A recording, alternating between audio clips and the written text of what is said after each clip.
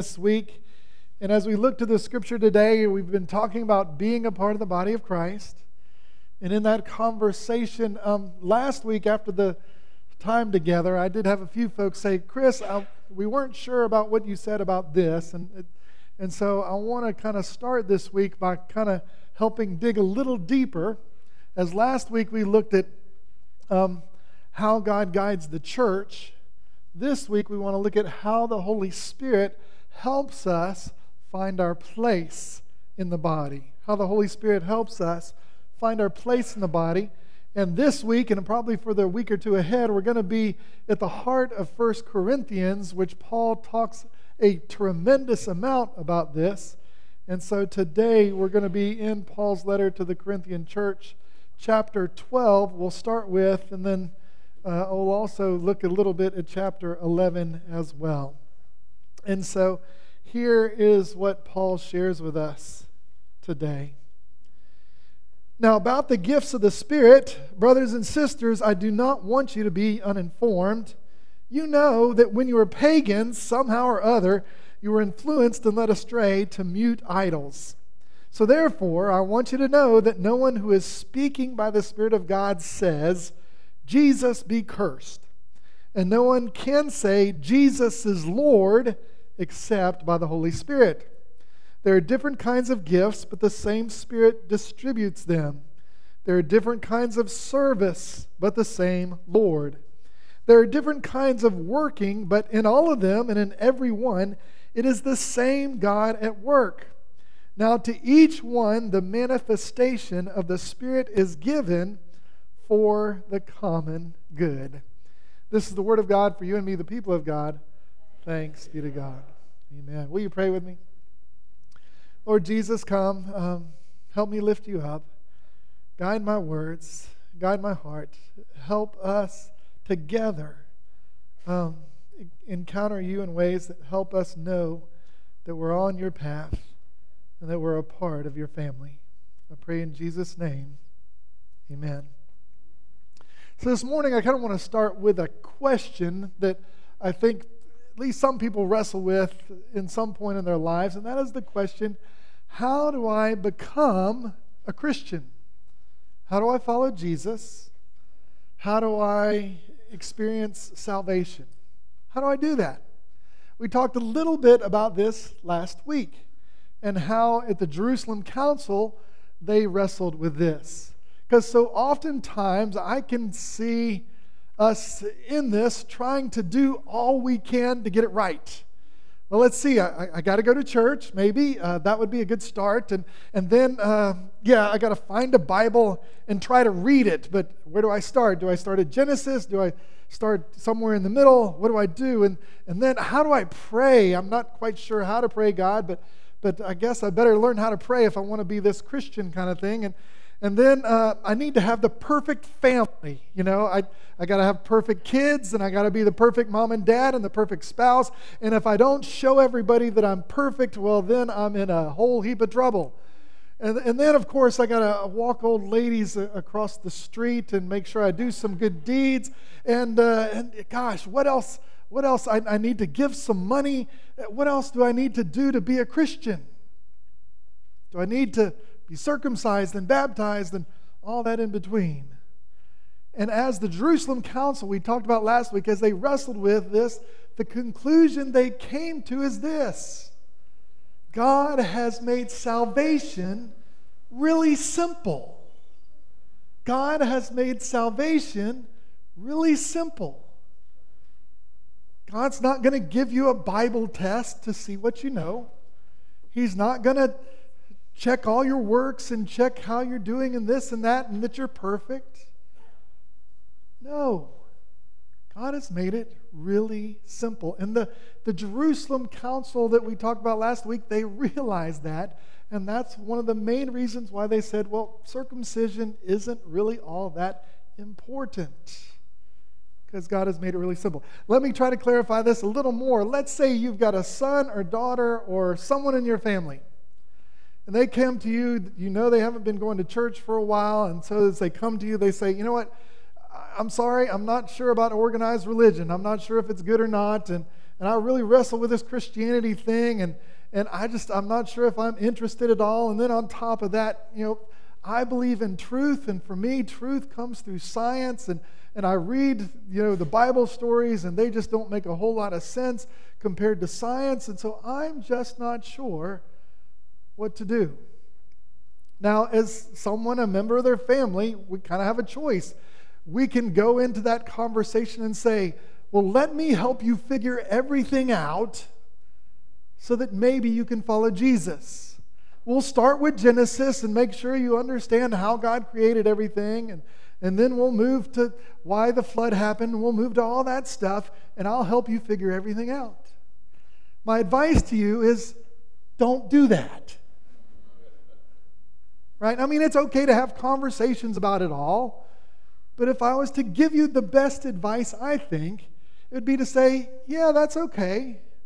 You can be skeptical about organized church. You can be skeptical about some of the Bible stories. I have no problem with that. Those are kind of side issues. What I'd love to encourage you to do is check out Jesus. Get to know Jesus. Maybe read just a gospel or two and listen to his teaching, see what he was about, see how he lived his life and how he died, and sort of how people have wrestled with that over the years, and just check him out. And at the end of checking him out, maybe just ask the question, is this a fellow worth following? That's what I'd focus on, because God has made salvation simple. You want to know how to be saved? I'll give you 3 points. And I could probably simplify it to 1 or 2, but I'll give you 3 simple points. First, turn to Jesus. Turn to Jesus. That's called repentance. That means give him your full attention for a while and get to know him. Second one, seek Jesus. Seek Jesus. Begin to explore. Have conversations, get to know, check him out.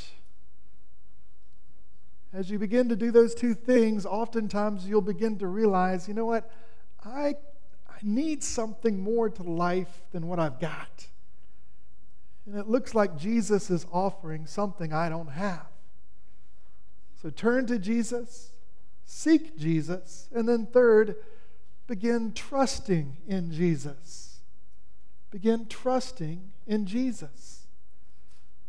That third step is called faith. And when you begin to exercise faith, when we do these 3 basic things, whether you know anything else about the Bible or you have no clue about the Bible, if you'll just start with these 3 things, what the Jerusalem Council concluded is God, who knows our heart, sees where we are and says, my grace is making progress in their life. They are ready for a relationship with me.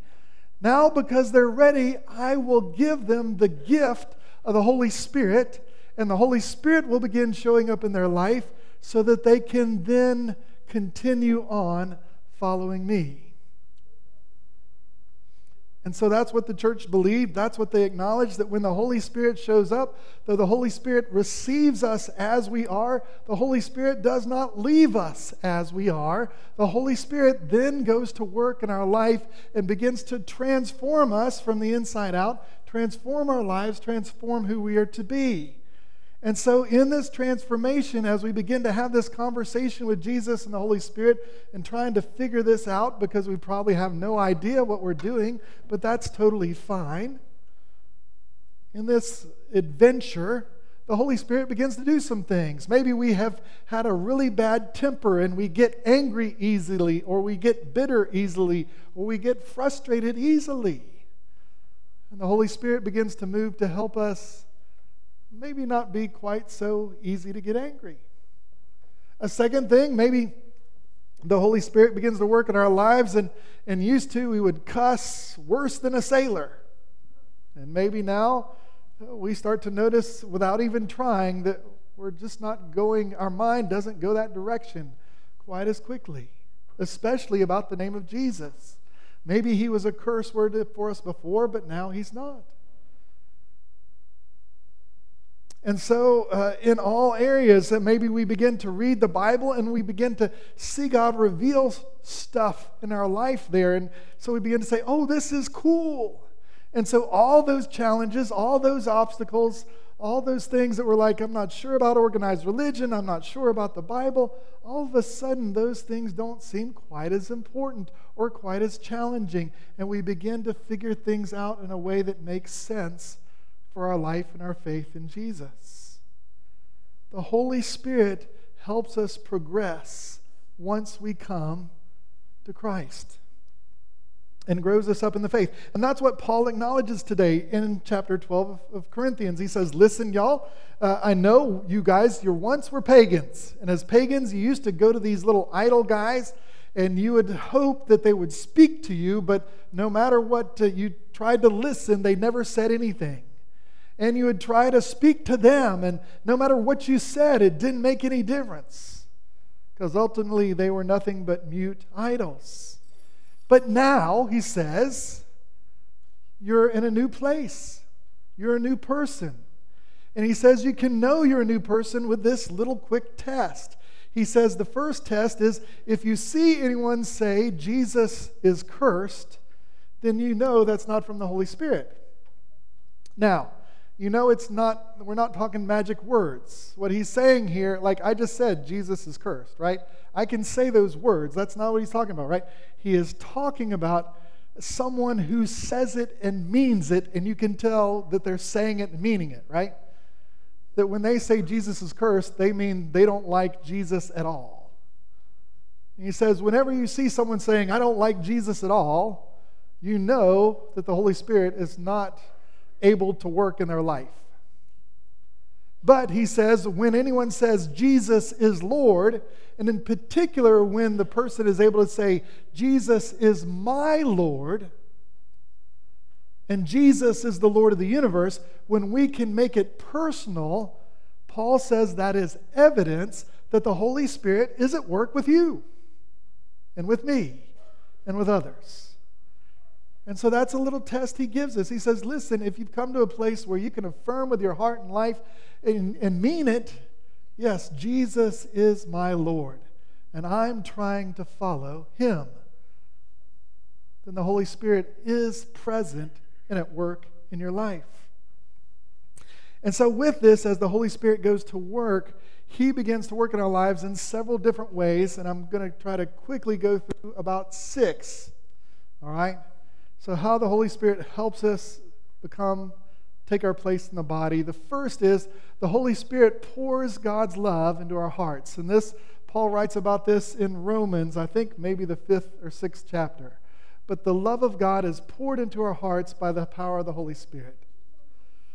And this is the deal that, y'all, oftentimes before we have faith in Jesus, we don't like ourselves much at all. Oftentimes we think, man, I'm pretty rotten. I'm not good at anything. I'm not good about anything. You know, we don't like ourselves at all. And so the Holy Spirit begins, once we become God's, the Holy Spirit begins conveying to us, you know what, Chris, I like you. You're pretty cool. Not only do I like you, I love you. And that love begins to touch our cold heart that maybe has not experienced a lot of love in our life. And as we begin to be transformed by this love of God, then we're able to begin saying, you know what? Maybe I'm okay. Maybe I can love myself, and that's okay. And then once we begin to say, maybe I can love myself, and that's okay, then the next step becomes, well, if God loves me that much, and if I'm starting to be able to love myself, then that fellow over there, I might be able to love them too. And there's this guy that, man, 6 months ago, he burned me bad and hurt me bad. And there's no way I was ever going to forgive him at all. But because of the love of God, I think I need to forgive that person too. The love of God begins to transform our life and our relationships in amazing ways. And that's the work of the Holy Spirit. The second work of the Holy Spirit is the Spirit, secondly, gives us fruits to share with others. Gives us fruits to share with others. Paul talks about this in Galatians chapter 5, verse 22 and 23. Right? For the fruit of the Spirit is love and joy and peace and patience and kindness and goodness and faithfulness and gentleness and self-control. And Paul says, when the Holy Spirit brings these virtues and these qualities and these kind of things into your heart and into your life, you can't help but be the kind of person God wants you to be, and you can't help but be the kind of person that is on God's path, keeping His law. Because these fruits of the Spirit begin to grow in us and change us from self-centered people and angry people and bitter people and broken people, and instead begins to shape our hearts in more loving and peaceful and blessing and kind ways for us and for others. And they begin to show so that we begin to become a light for Christ.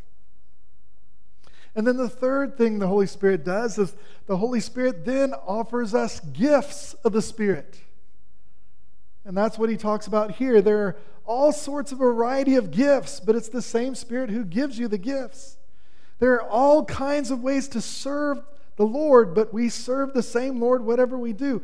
There are different kinds of ways that God can work in your life and in different situations and in different people, but it's still the same God is at work. What is Paul saying here? He's saying, listen, everybody's different. Your culture is different. Your family is different. Your gifts are different. Your personality is different.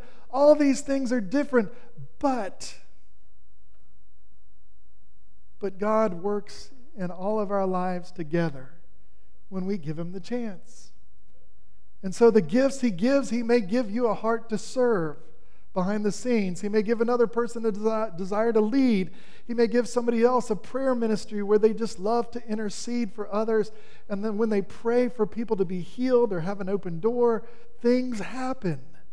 And with others, He may give people a word of knowledge or a guidance of wisdom, or He may give somebody else an ability to say exactly what God would want to say to the body or to a family or to a person.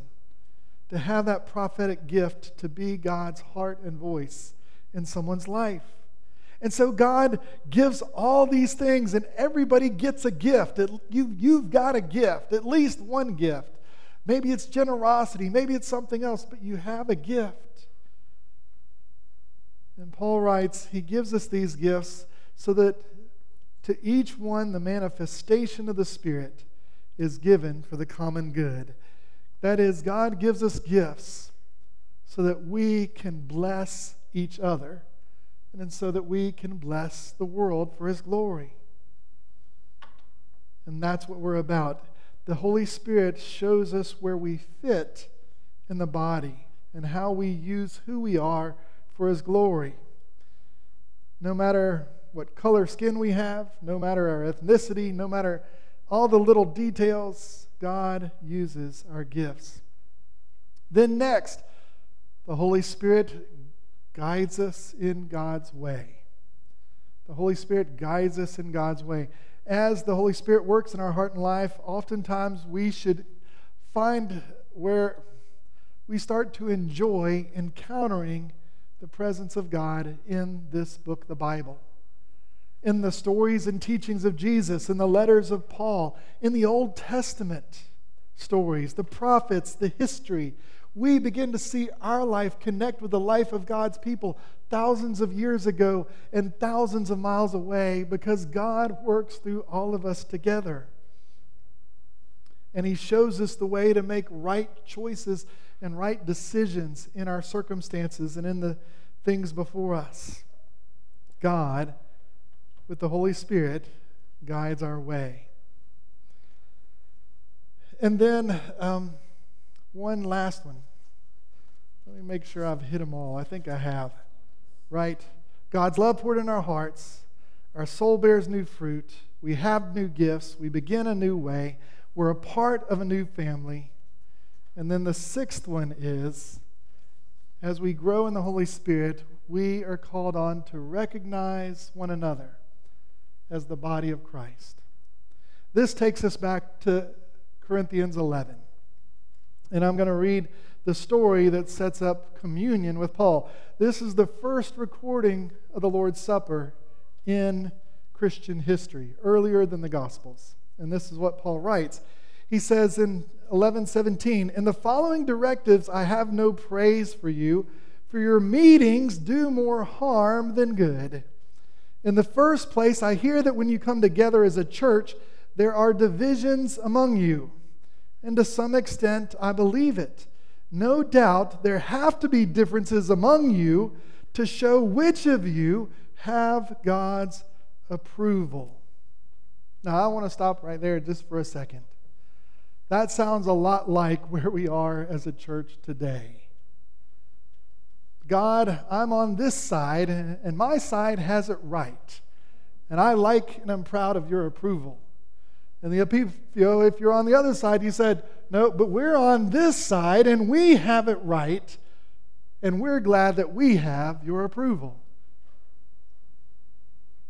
But what Paul reminds us here is that we are to seek God's approval together.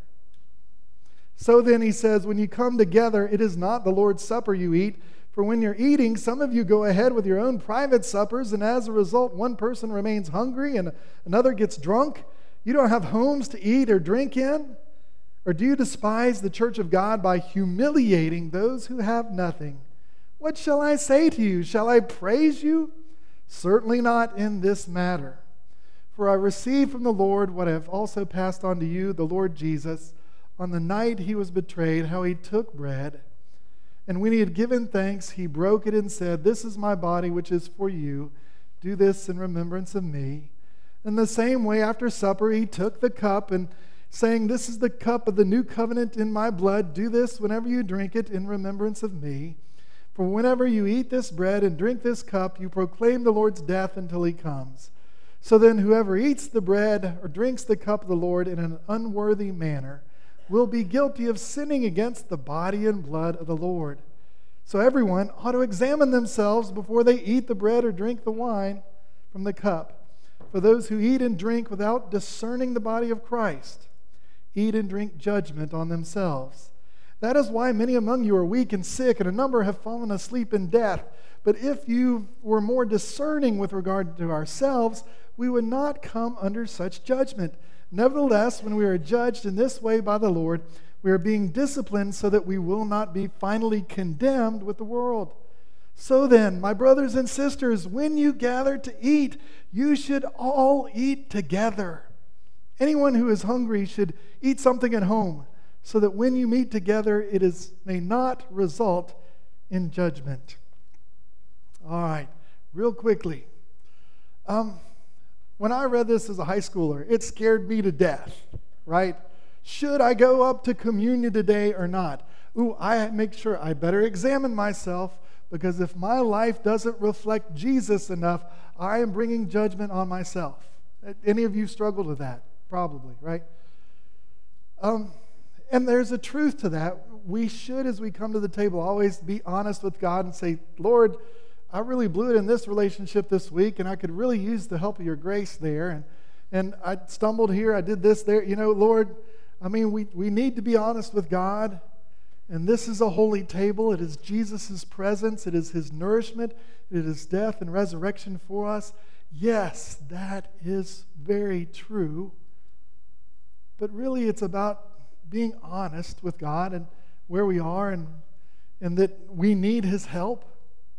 But there's this second piece that I didn't catch as a teenager, but over the years I've picked up on.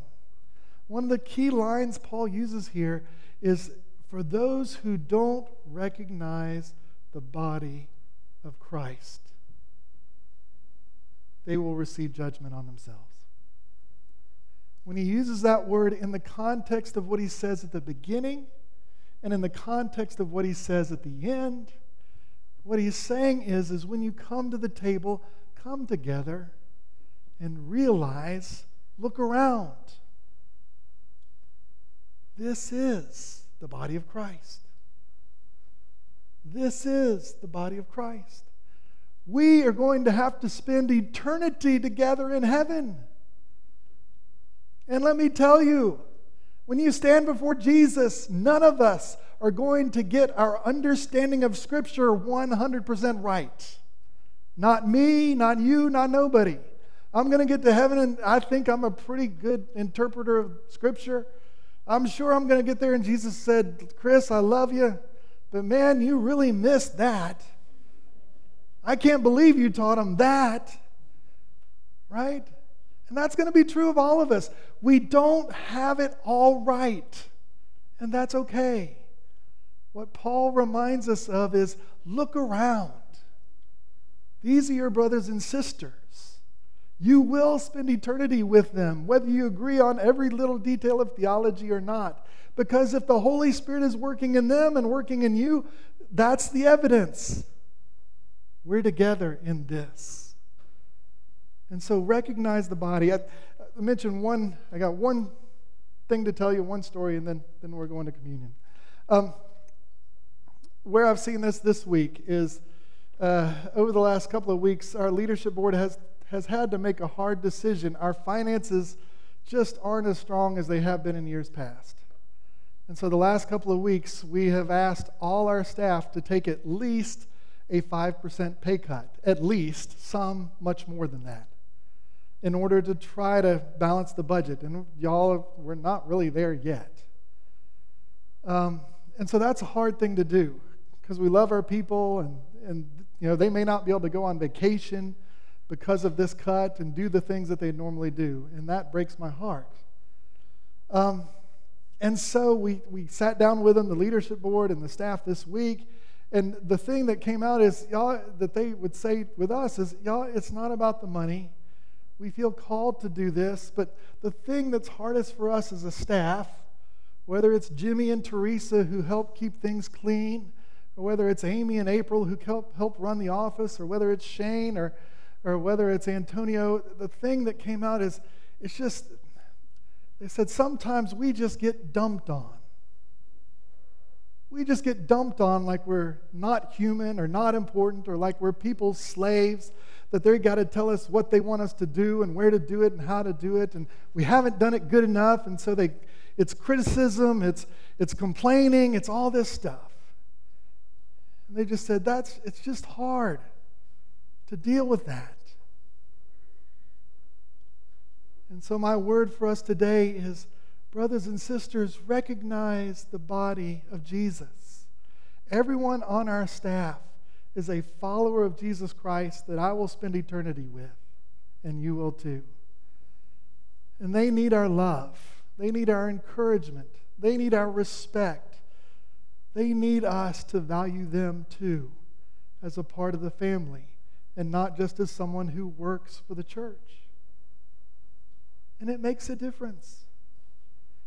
And so when we come to the table, we need to recognize the body of Jesus, and the Holy Spirit helps us begin to do that.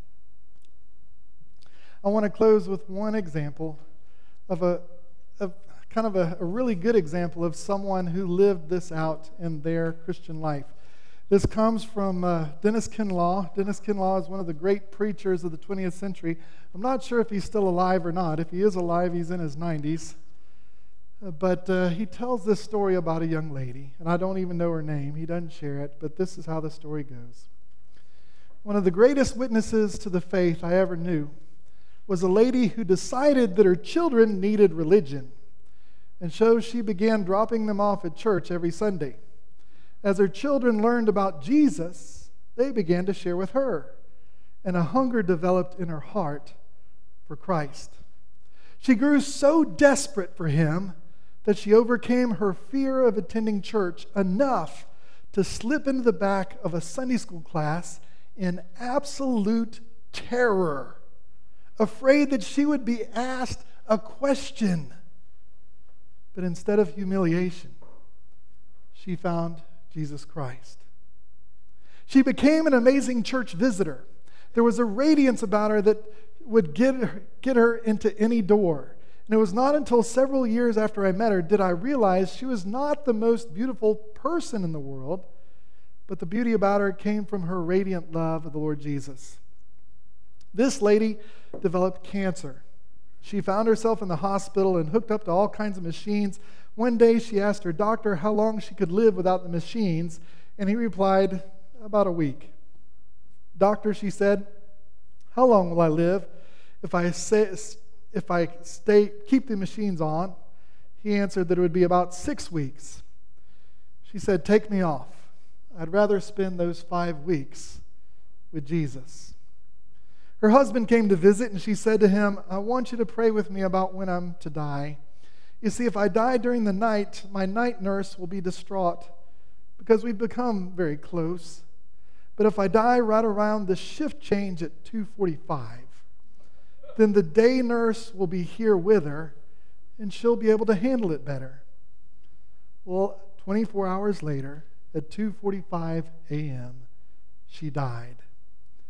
She did not know what she was facing, but she knew to whom she was going. Because of that security, her last thought was for the well-being and comfort of someone else. Would it not be wonderful if we lived in such a way that when we're ready to die, we would not be thinking of ourselves, but of other people? This is true freedom, giving to others until the very end.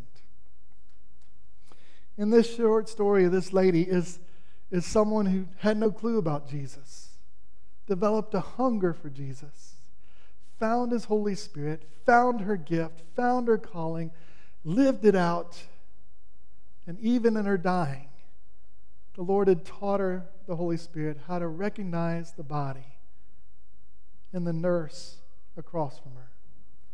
That's the kind of life we're to live. That's the kind of people we're to be. That's the kind of person I hope I am becoming more of. A person who is led by the Spirit to find their place in the family. In the name of the Father, Son, and Holy Spirit, amen. Will you pray with me? Heavenly Father, as we come to you today, Lord, I pray first of all for any here who aren't sure that they know you, Jesus. I pray that they know that coming to you is simple. So help them begin to turn, help them begin to seek, and help them begin to trust. And then may they begin to notice when your Spirit shows up, that it would be evident enough for them to know that you have loved them and blessed them and made them part of the family.